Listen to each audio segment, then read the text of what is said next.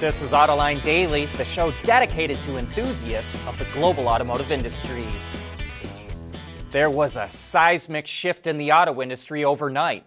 Ford, Stellantis, and Hyundai all announced major changes that all have to do with the electric revolution.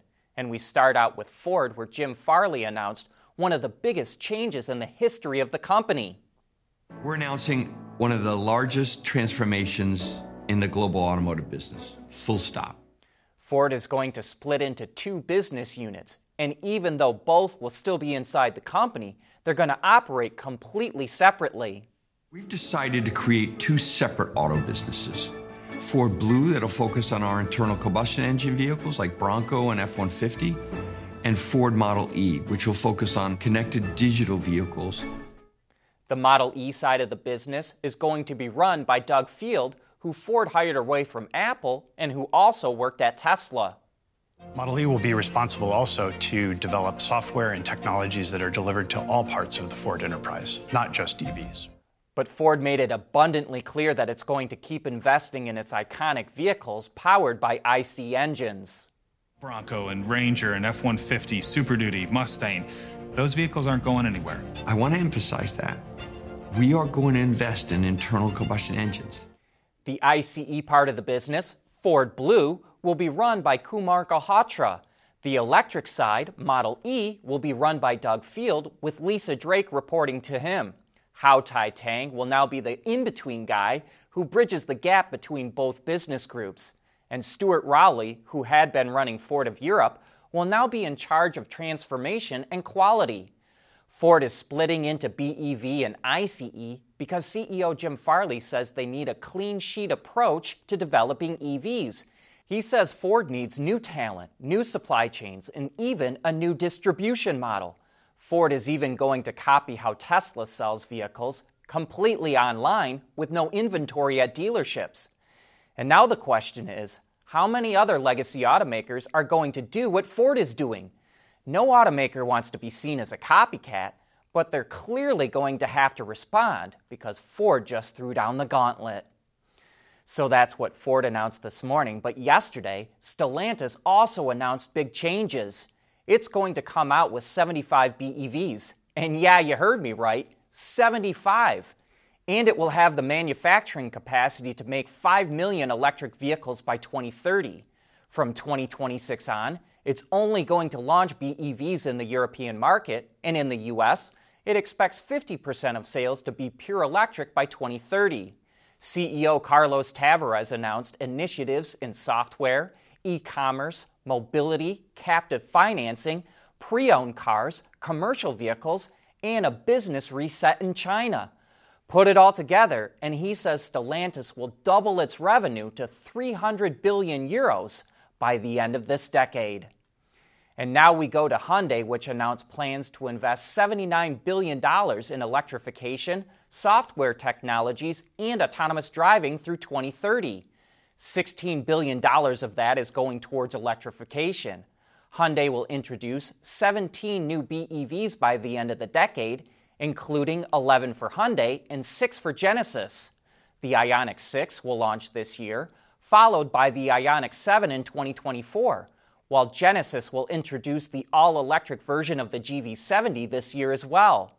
Future BEVs will ride on a new integrated modular architecture, which will feature a cell-to-pack design, much more standardized components, and is expected to come out in 2025. This means it will also have to increase manufacturing capacity for BEVs, and that could include a new plant that's dedicated to making electrics. Another major area of investment is software. $10 billion is going towards that. It will include OTAs, in-car services, and autonomous driving. In fact, Hyundai will launch Level 3 capability sometime this year in the Genesis G90. By 2030, Hyundai's plan is to sell 1.87 million BEVs a year, which would give it roughly 7% of the global market. We want to know what drives your testing. OTA, connected car, diagnostics, remote testing. Intrepid Control Systems is here to help you work from anywhere. Intrepid Control Systems, driven by your data. Rivian just ticked off a lot of customers. It announced big price increases for its R1T pickup and R1S SUV, and we do mean big. The base price of the truck is now $79,500, up a staggering $12,000, and the SUV now starts at $84,500, up a whopping $14,500. Rivian blames higher component costs, part shortages, and inflation.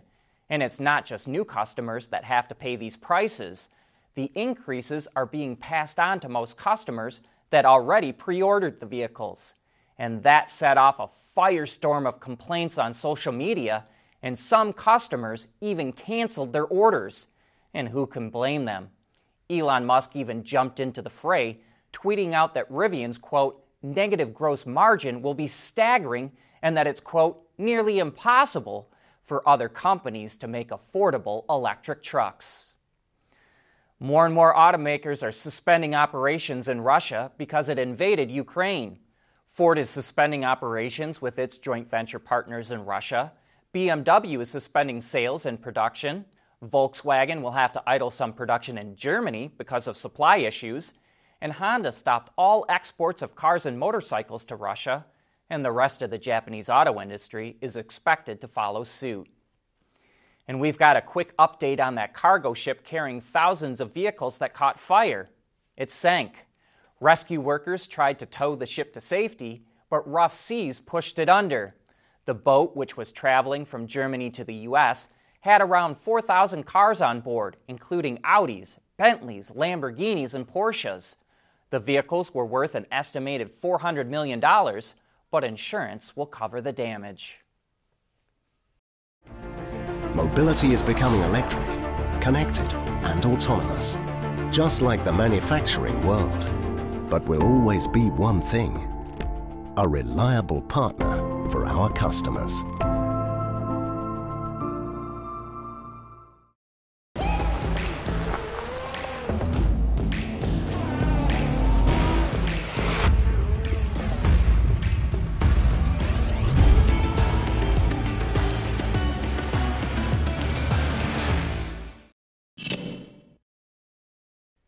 Polestar is showing off a cool-looking concept called the O2. It's a two-door hardtop convertible that features styling inspired by the Precept concept. So picture that car with two doors chopped off and a big section sliced out of the roof. It also rides on Polestar's new bonded aluminum architecture that it revealed last month, which allowed designers to lower the roofline and engineers to improve driving dynamics. Polestar says it plans to introduce 3 new cars over the next 3 years, and each has the potential to feature ideas presented by its concept cars. The first is expected to be a version of the Precept that comes out this year. And going back to the beginning of the show, did you catch that brief glimpse of a future dashboard that flashed by in the Ford video? Take a look at this IP. Video screens from A-pillar to A-pillar, and the steering wheel clearly has the Lincoln logo on it. Sure looks to us like it's going to be the instrument panel on the next-gen Lincoln Navigator. And now we've got to wonder, is it going to be a BEV? And going back to the Stellantis story, it gave us a quick tease of Jeep's first battery electric model, which will launch next year. While it only provided 2 pictures, it looks to us like it's based on the Compass, and that would make some sense. There's already a 4xe, or plug-in hybrid version of the Compass, and based on when it's coming out, it would suggest to us that it's not riding on a new dedicated BEV platform because Stellantis hasn't developed those yet.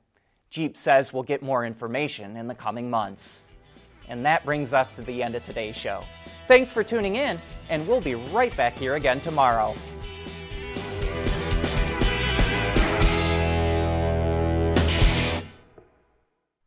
AutoLine Daily is brought to you by Bridgestone, solutions for your journey.